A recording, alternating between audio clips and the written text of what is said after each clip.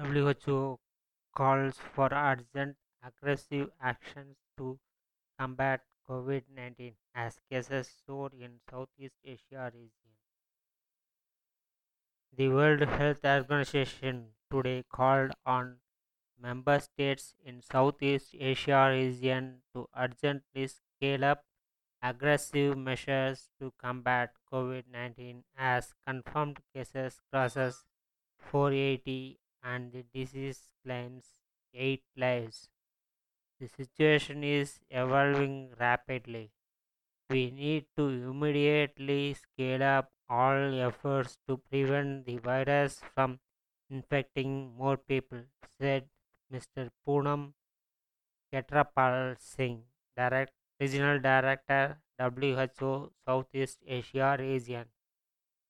8 of the 11 countries of WHO Southeast Asia region have confirmed cases of COVID-19, while Thailand has 177 confirmed cases, Indonesia 134, India 125, Sri Lanka 19, Maldives 13, Bangladesh 5, Nepal and Bhutan 1 each.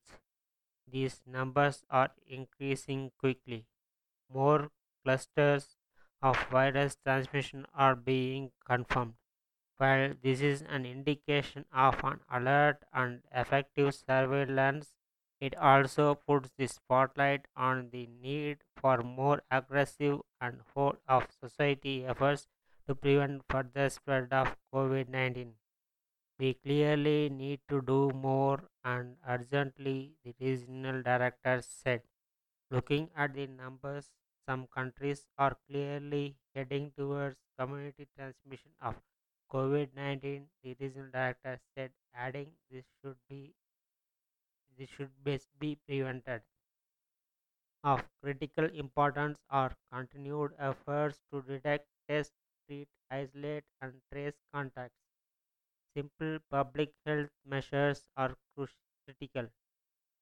Participating hand hygiene, practicing hand hygiene, covering your cough and sneeze, and practicing social distancing cannot be emphasized enough.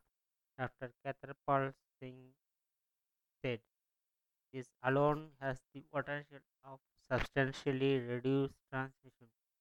However, if community transmission does set in, countries would need to gear their responses to slow down transmission as well as end outbreaks.